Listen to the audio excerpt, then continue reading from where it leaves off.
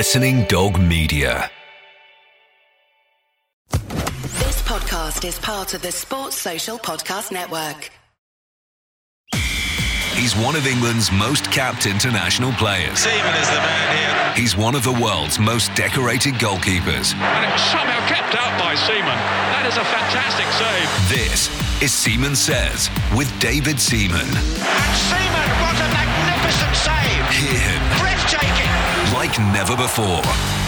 Hello and welcome to Seaman Says with me, David Seaman and Lindsay Hooper. Today, I'm joined by Arsenal quadruple winner, Anita Asante, and I'll also be chatting to this man. It's like qualifying to be in a supermodel's bedroom, but never actually getting to sleep with her. Yes, Piers Morgan will be joining us later. This is a good one, isn't it? It's going to be a very good one. You look like you were in your element at Wembley. It was brilliant to be there. Just the noise that the fans made, just brought back so many great memories. What was weird is I was doing an interview pitch side, and as I started to do the interview, they started playing It's Coming Home. And it was amazing, they're all singing this song and I'm there trying to do my interview. It was brilliant. I got goosebumps while I was doing the interview, so it was amazing. I saw that interview. In fact, I think I messaged you not knowing that you were about to do a pitch side interview. So I'm so sorry about that. No, it was great. It was just so good to be there. And I've got some decent seats as well. Partly, I was on, me and Frankie were on TV quite a bit. You were. I saw you quite a lot. You were sat behind David Beckham and Ed Sheeran. Yeah. Or Paul Scholes, as some people were pointing out. I could see you. Lots of references as well in Gareth Southgate's post-match interview to you. Did you hear all of those? No, I'm just so pleased. I was looking at the big screen and I saw Dave Seaman up there, and I can't, for the teammates that played with me, I can't change that. So that's always going to hurt. But what's lovely is that we've given people another day to remember. And now we've got to go and do it in Rome. No, that's brilliant. Nice. I never knew, because I don't know whether he's spoken about that before. I never knew that he was feeling like that. It's nice to know that it meant so much to him, but it was, that's gone. That's gone now, and especially after yesterday. The result against Germany was amazing. It's just washed all that away now. He clearly was carrying it for a long time, though. Yeah, well, it's 25 years, isn't it? So it is a long time. And it's been a long time. And we always seem to refer back to that. We always seem to bring up the negatives. I didn't hear much, like I say, about the 1-0 win in Euro 2000 and then the 5-1 win in Germany, the 4-2 win as well recently. It was all about Euro 96 and getting beat, so the pressure was on. And I do text him every time, and he just said, he says, so happy. He says, it's been a long time coming. But yesterday was a performance and a result that was thoroughly deserved. We got it spot on. What was the match day hospitality like? It was quite nice. I was a guest of UEFA because I'm a UEFA ambassador. So, they looked after us. The only thing they didn't look after us was we went from the Hilton to Wembley, and they said that they got a car for us. But then with all the people that were there, they got the timings wrong. And they said, we're going to have to walk from the Hilton to the stadium. And I was like, how long's that? And they were like, it's only a 5-minute walk. Little did I know that I would have to go all the way through the England fans. Swear, I got my mask on, I got my glasses on, I got my head down, and we was trolling through. And I swear, there was cans everywhere. There was people chucking beer in the air. There was me and a couple of UEFA officials and just like marching through, and people are like, Seaman, like that. I'm like, shush. And they just got my head down and loads of them as well. They've been there since 10 a.m. I know. One of the guys said to me, he says, they've been here since 6 o'clock. And he says, and they were all queuing outside the supermarket, waiting for it to open to go and get more booze. He said, because they're already on it. Wow. Let's face it, you're not a small lad. He can't exactly sneak you in very easily. Oh, no. And I had like me black jacket on and my shirt. And I was like, oh, no. I didn't want to put a cap on because it would have messed my hair up. Get your priorities right. Exactly. Seaman Says. I was making a note and a list of things that I was like, I want to speak to David about. And, we probably could have an extra elongated show today. I feel like a natural place is Jordan Pickford. Yeah. There were two, weren't there, saves in particular. The one with his legs, where he really closed down that gap, and the one-handed save where he pushed over the bar.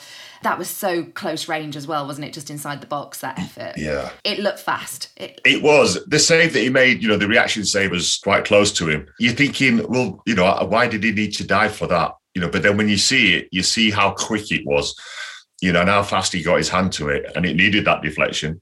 There's no doubt about that, and it looked better in slow motion. I think you realised how fast it was in slow motion. And then the other save where he, like you say, when he had the 1v1, but there was one, I think it was Muller, put it wide, But Jordan did well there because he didn't really commit himself. He waited for the striker, and then the striker made his own choice. And for me, Jordan's getting better and better. The more experience he's gaining, the better he becomes. I actually thought that his performance was what settled the team. It was a couple of early, him commanding the ball, him running out. There weren't necessarily like amazing chances for Germany early on, but I just thought that there were nerves on show from England. You could see that, and he was the one that was just calming it all. And it was, and who would have thought that we'd be thinking or even talking about Jordan calming everyone down, because he's like he used to be like manic and hyper himself, but he's having advice on that, and he's using it really well. There's one bit where I thought he went a little bit over the top when Muller had gone through, and he had a right go at Raheem Sterling. I was thinking he doesn't need to be rollicks like that, because I'm sure he knows what he did. It's good to see. It's good to see, and that's good for defenders, because if you've got a goalkeeper behind you that's in control, then it calms the defenders down as well. I still see a lot of confidence in that defence. We are the only team going into the quarterfinals not to have conceded. But I think my question to you is that because the defence is so good, or is Gareth's system working so well? What is it? I think it's a bit of both. I think, the system is working really well. Players know what they're doing. That's a surprise for me was yesterday. Players knew what their job was. Even at one bit I saw Luke Shaw on the halfway line, and I'm thinking, hang on, the ball's down near our box, don't you need to be back? But players were then filling in and covering for him. So everybody knows what they're doing, and that's the beauty of it, especially with, even if we go with 4 at the back, or the 3, everyone knows their job, and they know their job when someone else gets out of position. It did feel like when Jack Grealish came on, that was when, like butter, we were carving them open a bit better. So Luke Shaw certainly deserves a mention because he was involved in the build-up to both goals. I thought he had a very good game. Yeah. But Jack just being there, being able to play that pass, he was just popping up in the right positions again. So I think there will be a call from England fans to want to see him start this one. Oh, there definitely will be a call. Did you hear the call that was going on in the crowd before? Even like when he got up to start warming, there was a massive cheer. The England fans are loving Jack. Obviously, they'll want him in, but then do you start changing the dynamic of the team? It's a big question, but Gareth answered every question superbly so far. And so in Gareth, we trust. It's normally in Arsenal we trust, but in Gareth, we trust. We have to speak about Harry Kane, captain finally scoring, and what that will do for his confidence, and hopefully will mean that he can kick on. Yeah, well, you saw the relief in his celebration. To be fair to him, his chance wasn't an easy chance. It was a little bit behind him, and if you watch it, he gets a really weird header on it. But great build-up play again. The relief that I saw in his face just shows you the pressure that he was feeling. There were a few times where he was near the halfway line, and I turned to Adam and I said, David will be going nuts right now because he's so deep. Yeah, and I don't know why. I do know why he does it, but he shouldn't do it, because he doesn't need to do it. And he needs to be, even first half, I'm thinking, he's not doing anything. He's not winning any headers, and he was dropping a little bit deep and not really affecting everything. And in the second half, he got involved a little bit more. He had the chance where he miscontrolled it and it got cleared. I started to have a few little doubts creeping in my head, thinking, is he really that much off it? And then he gets in the perfect position, which is where he should be, in and around the 6-yard box, not in midfield, tap-ins or little headers. That's what I want Harry Kane doing. I want him on the end of chances created, not trying to create chances. Alan Shearer has said before about the scrappy goals that then get you on a bit of a run, and I think that's what we're now just all hoping, isn't it? Yeah, exactly. That's exactly what we want with Harry. We want him to get his confidence back, because you could see that he was lacking confidence. When you don't score, it really affects you. And hopefully that goal's giving Harry the right tonic he needs, along with a bit of gin. We don't care how he did it. He did it. And that second goal, that just gave relief to the nation. Oh, relief to the nation and me. Tell you what was great, though. Like where I was sat with all the VIPs in front of me. Yes, and everything. David, we saw it a few times. But the passion that they show, like when we score, Bex was like stood right in front of me, and he's up, and I'm having to look round, and everybody else was up, like Ed and the Royals. They were like, even when we scored, everybody was like, yeah, and it was brilliant. I got Ellie Goulding to the side of me as well, and she was really giving it loads. Honestly, it was amazing to see the passion that they have for the country and for the England team. Seaman Says. Hear him like never before.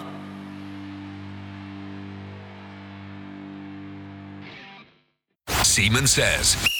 In conversation. This is my great pleasure to introduce to Seaman Says, Mr. Piers Morgan. How are you, Piers? Hey fans, what an honour, what a privilege to be in the presence of godlike greatness. How are you feeling after yesterday? I'm feeling just oddly euphoric, which is never a feeling we normally have after playing Germany. And I'm actually very excited because with Germany gone, France gone, Portugal gone, suddenly you think, well, hang on, why can't we win this? I think on paper right now, you would have us as one of the favourites, if not the favourite to win. We've got the best players. We're not conceding any goals. We're playing, certainly in the second half yesterday, with a lot of verve and energy. I love Grealish. I love Sterling. I think Harry Kane scoring again, hugely important. So I've got hope in my heart, ready to be dashed, but it's there. It's the hope that kills you, Piers. Always hope. Yeah. Would you start with Grealish, Piers? It's a really interesting question because, like everyone, I was screaming for Southgate to bring him on. But you can't argue with success in football. It's a results business. And Southgate's tactics so far have been, frankly, masterful. And using Grealish off the bench in the way that he's been doing as an impact sub to change the game when you get a few tired legs on the opposition is clearly working. As an Arsenal fan, I just wondered with Bukayo Saka what you made of his performance yesterday, because it was heralded after the game prior to that. And he was a little bit quieter, but still had to do a lot. I thought he was terrific for the first half hour, and then he ran out of steam a bit. It's probably quite a big thing for a kid of that age to be in a tournament like this, just mentally quite draining. So I think they've got to manage him well. But the great thing is you can start with Saka, then you can bring on Grealish, you can bring on Foden, you can bring on Mount. You can bring on Sancho, who the Germans couldn't understand, given how sensational he's been in Bundesliga, why we didn't start with Sancho. So he's got a lot of creative options. We were chatting earlier about, I want Harry to be getting the ball in and around the box. I don't like it when he starts coming deep, into midfield. I know he does it. It's far too much, it's all got to come from the others to give Harry the ball. But I think also he can be more engaged and more involved than we've seen him so far. And, you don't know what's going on with Harry Kane. It can't just be the clearly terrible burden of carrying Spurs year after year, which must be a painful experience. But he's not looked himself, and we know he's a world-class striker. But I just feel with strikers, it's like Lineker, it's like Shearer, it's like all these guys. When guys that good get a goal after a little drought, they tend to go bang, bang, bang, bang, bang afterwards. And I've got a feeling Kane's going to take us to glory. Yeah, I totally agree. I honestly think as well that Luke Shaw could be key to that as well. Because as well as Grealish supplying chances, I think Luke Shaw's really got the understanding of what Harry Kane wants as well when he advances forward. And we haven't seen as much of Luke Shaw. I think this is the game where last time round Bukayo Saka earned his starting place. Is this the one where Luke Shaw has earned his for the next game? He was outstanding yesterday. And I think if Jose Mourinho was watching, he must have been thinking, wow, where did that Luke Shaw come from? And maybe he was there all the time. I think that, I think big players, they turn up at big tournaments.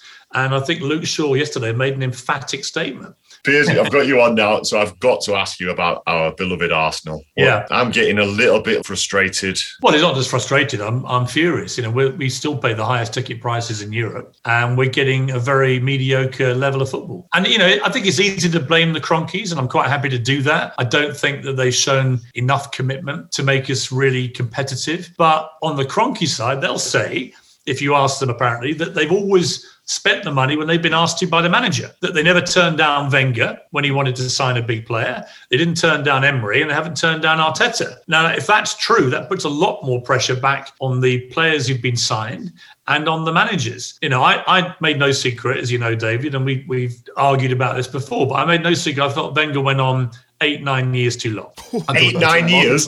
Yeah, I can chart when I first said he should go. I think it was, we played Man City away, and we lost 3-0. 2009, I think, something like that. 2008, maybe. And we just played so badly that I wrote a column going, I can't believe I'm saying this about the man who's made me happier than any man alive and played the most wonderful football at Arsenal through the players he's brought in. But I think it's time for Wenger to go. I then felt so guilty about what I'd written. Next week, I wrote a whole column apologising. Actually, the only one of the two columns I regret is the second one, because everything I put in that first column was right, and we never improved from that point. And I think the peak for Wenger was the Invincibles. And then, the big mistake he made, he refused to give any of the Invincibles who were over 30 more than a one-year contract. So they all left. We lost all the Invincibles within 2 years. So we went from being literally unbeatable to a team that everybody fancied beating. And I asked one question, and I'll put it to you, David Seaman, because you're the perfect guy to ask. How many of this squad, honestly, would you put into any of Wenger's 3 title-winning teams? None of them would get in. That's the problem. And that's been the problem for the last 12 years. Yeah. And that's why I say Wenger went on 8-9 years too long. And I honestly think when you look back over it all, he managed to cover over the tracks by winning a few FA Cups. It wasn't just the FA Cups, though. I mean, in Wenger's defence, it was the consistent amount of years that he got Champions League football. It's like qualifying to be in a supermodel's bedroom, but never actually getting to sleep with her. But now you can't even see a supermodel. You can't even see the supermodel. My point is, we only ever got to one Champions League final and we lost it. We only, I think, ever made 2 Champions League semi-finals in the history of the Champions League. Do you have ultimate faith in Arteta going forward? Is he your man? Well, I think that's a big question. I mean, look, we judge Arteta. We're not judging him the same way we judged Unai Emery, who went on to win things after he left us and won a lot of things before us. Emery was given 18 months. Arteta's had that long, and we've ended up out of Europe for the first time in 35 years. And we've also ended up in our worst league position that I can remember for a very, very long time. Has there been improvement? I think no. I think this is a massive transfer window this summer for Arteta. I hope he gets the money he wants. Piers, I played golf with Ashley Cole a while ago, and I was shocked in what he said. He said that when he went to Chelsea, the winning attitude was miles ahead of Arsenal. I couldn't believe that. Yeah, he said when you left and when a few of the other guys left, he said it just totally changed. I met Paul Scholes a couple of years ago. I'd never met. I said to him, tell me, what's the problem? Am I wrong about this Arsenal team? Am I being unfair? He went, absolutely not. He said, when you used to get in the tunnel, and in fact, a lot of the United players of that era cite the 97-98 Arsenal team as the best of all of the title-winning teams, the most perfect in terms of the balance of the team, with you in goal, the back four, best in Europe, Petit and Vieira, Overmars, Anelka, Ian Wright. I mean, that was an amazing team. Bergkamp weaving his magic. But he said you'd get in the tunnel against any of those Arsenal title-winning teams under Wenger, and you'd look down and you'd think, we're in a war. We're in a war today. You'd see Keown snarling at you, Bold, Adams, Vieira, Petit, and even Bergkamp used to put the boot in. You'd see Parley, you'd see Ljungberg. They'd all be snorting and snarling. And you'd think, we're in a fight here and we might lose. He said, this lot, weak as bleep. He said, if I looked down and saw Ozil and these guys, I'd laugh. I'd laugh. You knew you wouldn't be in a war. Yeah. And I thought that was a very honest, accurate and sad thing to hear come out of Paul Scholes' mouth. But could that be said about football in general now, though? Because I think even if you look at the Manchester United team of today, you don't have those big figures. You don't have the Roy Keane and the snarl and the... Have the players become a bit softer? Is that just how it's gone? I don't think so. If you look at Man City, I think they're fantastic in terms of determination and hunger and strength and keep going. You don't have to be fighting all the time. I mean, Vieira and Keane was the great feud and great war, and they loved having a good old punch-up as well. But you don't have to do that. You know, Scholes didn't get sent off that often, but he ran the midfield like a general whenever he played, for wherever he played, England or Man United. I just think it's an attitude of mind. Kieran Tierney doesn't get into fights, but he's a warrior. And it's that warrior mentality. When you cross that line, you look at the badge and you go, we're going to football war. And we don't come back unless we win. And it will be last man standing if it has to be. It's that attitude. Now, I don't think, David, you can give people that attitude.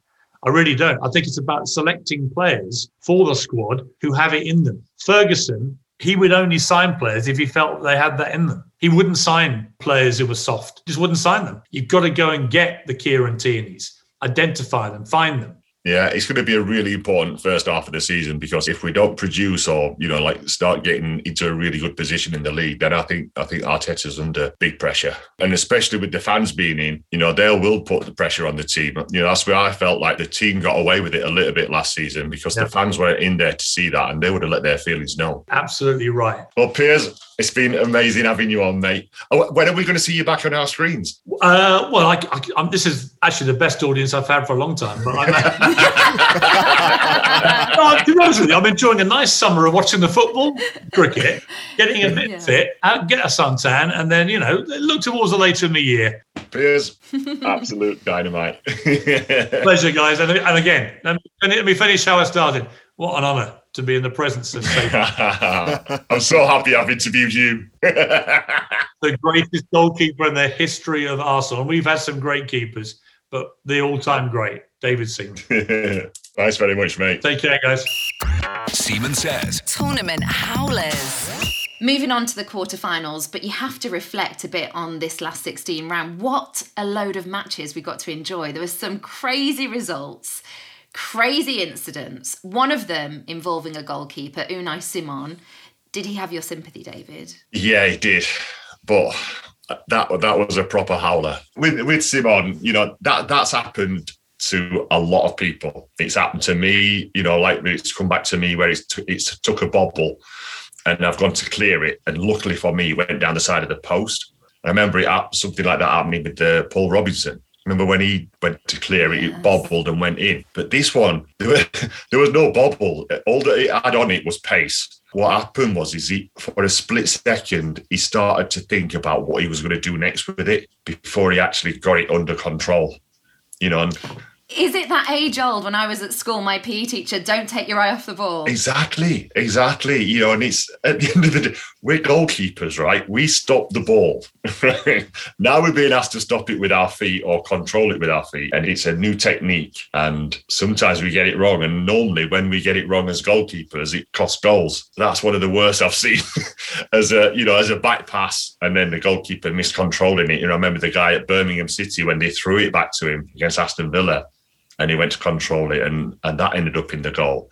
I felt for him. That's going to be in his role. It's going to be there forever for him. But I always sense as well when a goalkeeper makes a mistake like that, and we saw it with Dubravka as well. He really struggled to recover, and I thought, there's going to be more goals in this now. But what did it say about the rest of the Spain team that they managed to then go on win 5-3? I know, and that's brilliant, and that helps towards getting over that mistake, because it hasn't cost the team. You can erase it a little bit, but it'll always get reminders of it. Trust me, I've had a couple of big ones that I keep getting reminded of. But it showed character, and that's what I look for in goalkeepers. I look for, when they make a mistake like that, how do they act or how do they react? And when you see goalkeepers that react positively, like Jordan Pickford does it really well. I've seen him make mistakes for Everton. I've never seen him make a mistake for England yet, touch wood. No. I know. Don't put that out, Jesus. That'll go out. So it's how they react. I've seen him make mistakes for Everton, but then carry on and make like 3 or 4 worldy saves that kept the team in it, and then they've gone on to win. He shows a good goalkeeper. Seaman Says. Hear him like never before.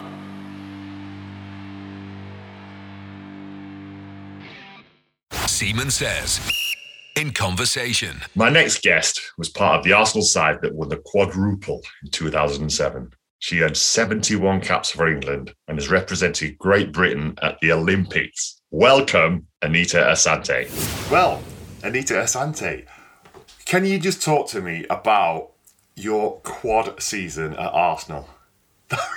When I saw that, I was like, oh my God. Yeah, where to begin? It's a fantastic season, and I don't think any of us could have predicted what we would quite achieve. Yeah. I think we just looked at it game by game, and obviously we were going for the league title. That was really important for us, and the UEFA Women's Cup was just sort of the icing on the cake. We knew it'd be a tough game. Yeah. You know, on paper we weren't really expected to win, but I think we had such a good team dynamic and team spirit, I think, and that always was the feeling we carried on and off the pitch. I always say it's like one of my most favourite moments because of it was just a whirlwind season, but, you know, an incredible achievement. There is no men's team either, David, in the English game that have done the quadruple, is there? I know. You know, and I was thinking, right, what can I reply with? I've got double-double, but it doesn't quite seem the same as that. Yeah, to win all 4 in one season, just amazing. It's just unreal, really. I don't know, you take every game as it comes, obviously, and then when you ride that momentum of winning, you kind of carry that energy, I think, into the next competition, and that was, you know, the FA Cup and then the European Women's Cup, and it's just a fantastic, and I think there's a fantastic vibe at the club in general. Yeah. I mean, I'm sure you can attest to that. You know, we used to watch you guys and all the, you know, all the other guys in the games and just love the atmosphere and the fans in general that we have at the club. Yeah. So I think we carried all of that, I think, sort of winning and positive energy that we had. It is, you're right though, because the club at that stage had a winning mentality. We had that, and like you say, when you get in a season, when you know you're doing really well, you do take it game by game, but it snowballs and the confidence just starts to grow. And then all of a sudden you realise that you might be onto something special, you know, but our special was just a double. I'm like blown away with the quad when I saw that. It was it's an amazing achievement. And when you was at Arsenal, was Vic around? Vic Akers? Oh, he was always around. The gaffer. He's the gaffer. He's the gaffer. He's still the gaffer. Yeah. Vic Akers. He was the kit man at Arsenal, and obviously he was the Arsenal ladies manager. And I've got like so many memories of Vic. When he used to come in, because he was kit man, he would always like bring in these massive boxes of kit that, you know, like Nike, Adidas or Puma had sent. And as soon as he walked through the dressing room with the boxes, we would like sneak behind him and try and pants him. I'm hoping Anita didn't do this as well. Right.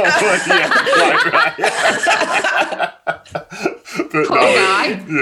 Vic was there all the time, all my time at Arsenal, and then his son Paul took over. You know, but Vic's a great guy. I know that you have a lot of admiration for him, don't you? Absolutely. I mean, Vic was the first person to bring me up into the women's team, the senior women's team, right, and used to watch me as a youth player when I was playing in U16, and he'd pop down and watch us play.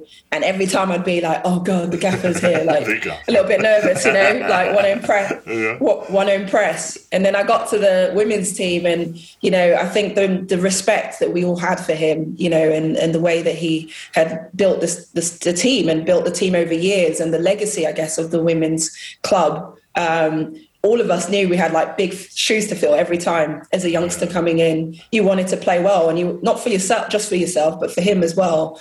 And, you know, we used to have like such fun memories in training when he'd join in sometimes. And, you know, and we'd be like, he can barely move anymore, but he's still nutmegging people. You know, it was like...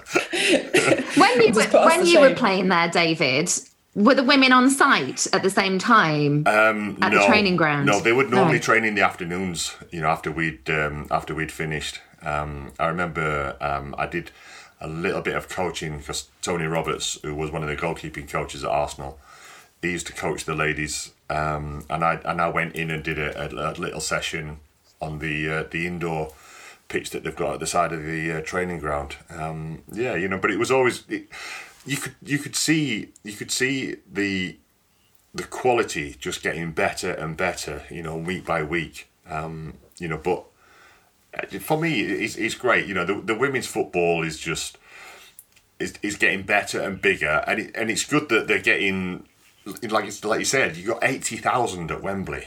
You know, how cool is that to walk out? Yeah. You know, in front of that massive crowd. Well, obviously I know how cool it is, but not at the new Wembley. I did it at the old Wembley. But and Now they share facility as well. So like you're just all walking around together, which must feel like you're a part of it more. You must feel more included towards the latter part of your career, club career.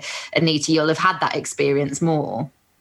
Oh, absolutely. And when I was working as well at the training ground in the club, I used to do a bit of as a PA for Claire Wheatley, head of development and the head scouting of the men's team. And, the media building, when they'd walk in, Fabregas, he was a young kid then, walking in the building, always so lovely, just polite, say, hello, have a nice chit chat.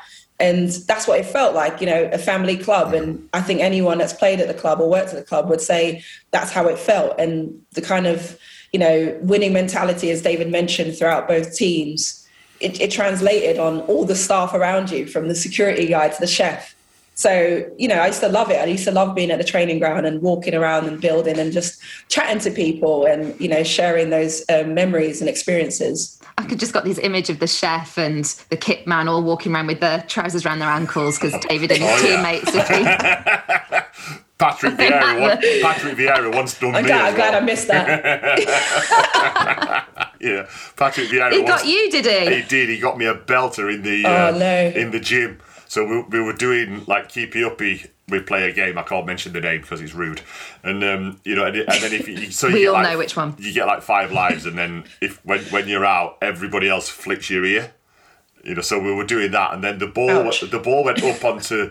There's in the gym at Arsenal. There's a little shelf, and the ball went up onto this shelf and got stuck. So I got this box, pulled the box over, stood on top of the box, reaching up to get it out like that, and Patrick just come behind me and went bang straight down.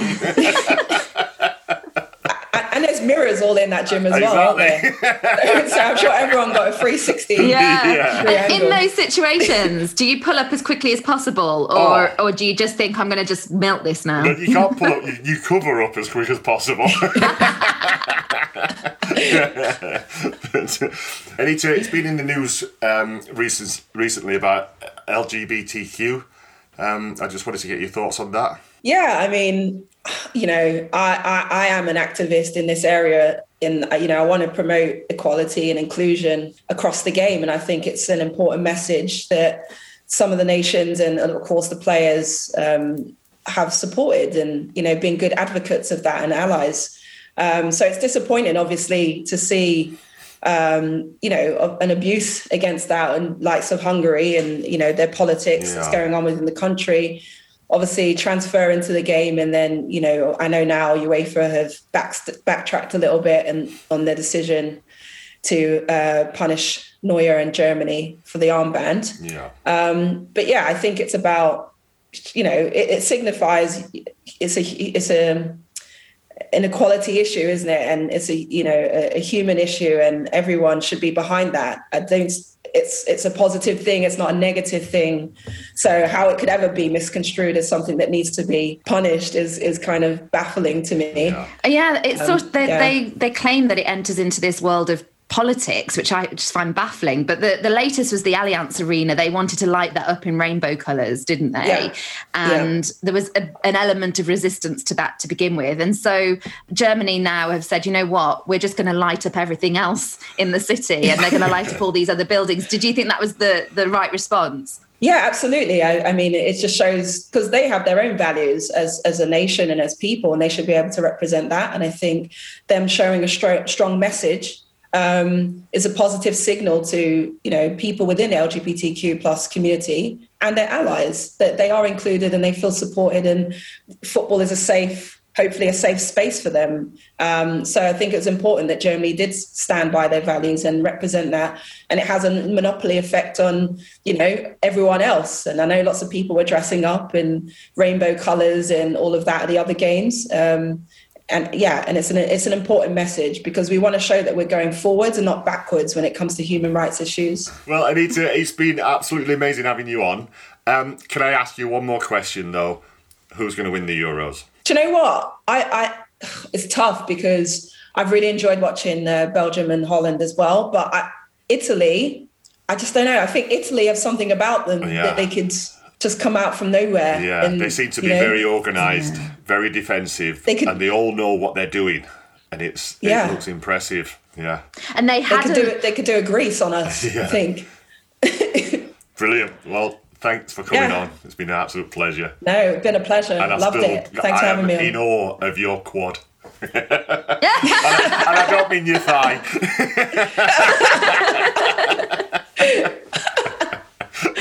Oh, brilliant. No, I love it. See you, Anita. Thanks, Anita. Yeah, see you. Thank you, David. Thanks guys. Bye-bye. Don't forget, you can watch all our interviews in full on our website, seamansays.co.uk. Seaman Says, this week's predictions. Right then, prediction times, Lindsay. Yeah. Switzerland, Spain. Ooh, can you believe it's Switzerland and Spain and not France and Spain? No, but I was really happy to say goodbye. Yeah, au revoir. On your bike, I don't know that in French. I think this could be one of the games that goes to extra time. I really do. So I think it could be a draw after 90 minutes. 1-1 and then potentially into extra time. And I'm going to say Spain to score a winner in extra time. Oh, right. Well, I think it'll be more one-sided than that. I'm going to go with a Spain 2-0 win. I just feel that they're a little bit like England and they're ticking along. They've not produced their best yet, and I think that's yet to come. Right, what about Belgium, Italy? So this is so cool because one of them's going out. One of the big guns. This is the one, isn't it? Whoever wins this, for me, gets to the final. Right. I think Belgium might win here. Yeah. But not by much, 2-1. Right. Well, I'm going to go more or less what you said about Switzerland, Spain. I'm going to go 1-1 and I'm going to go with Belgium winning on penalties. Exhaust them. Yeah. I want it to go as long as possible. Exactly. And then the other one, this is Czech Republic against Denmark, and I think this is who we could play if we beat Ukraine. Is that right? It is, yeah. Yeah. So we want this to go to extra time, and everyone has to take a penalty because we want to sap as much energy as possible out of every player.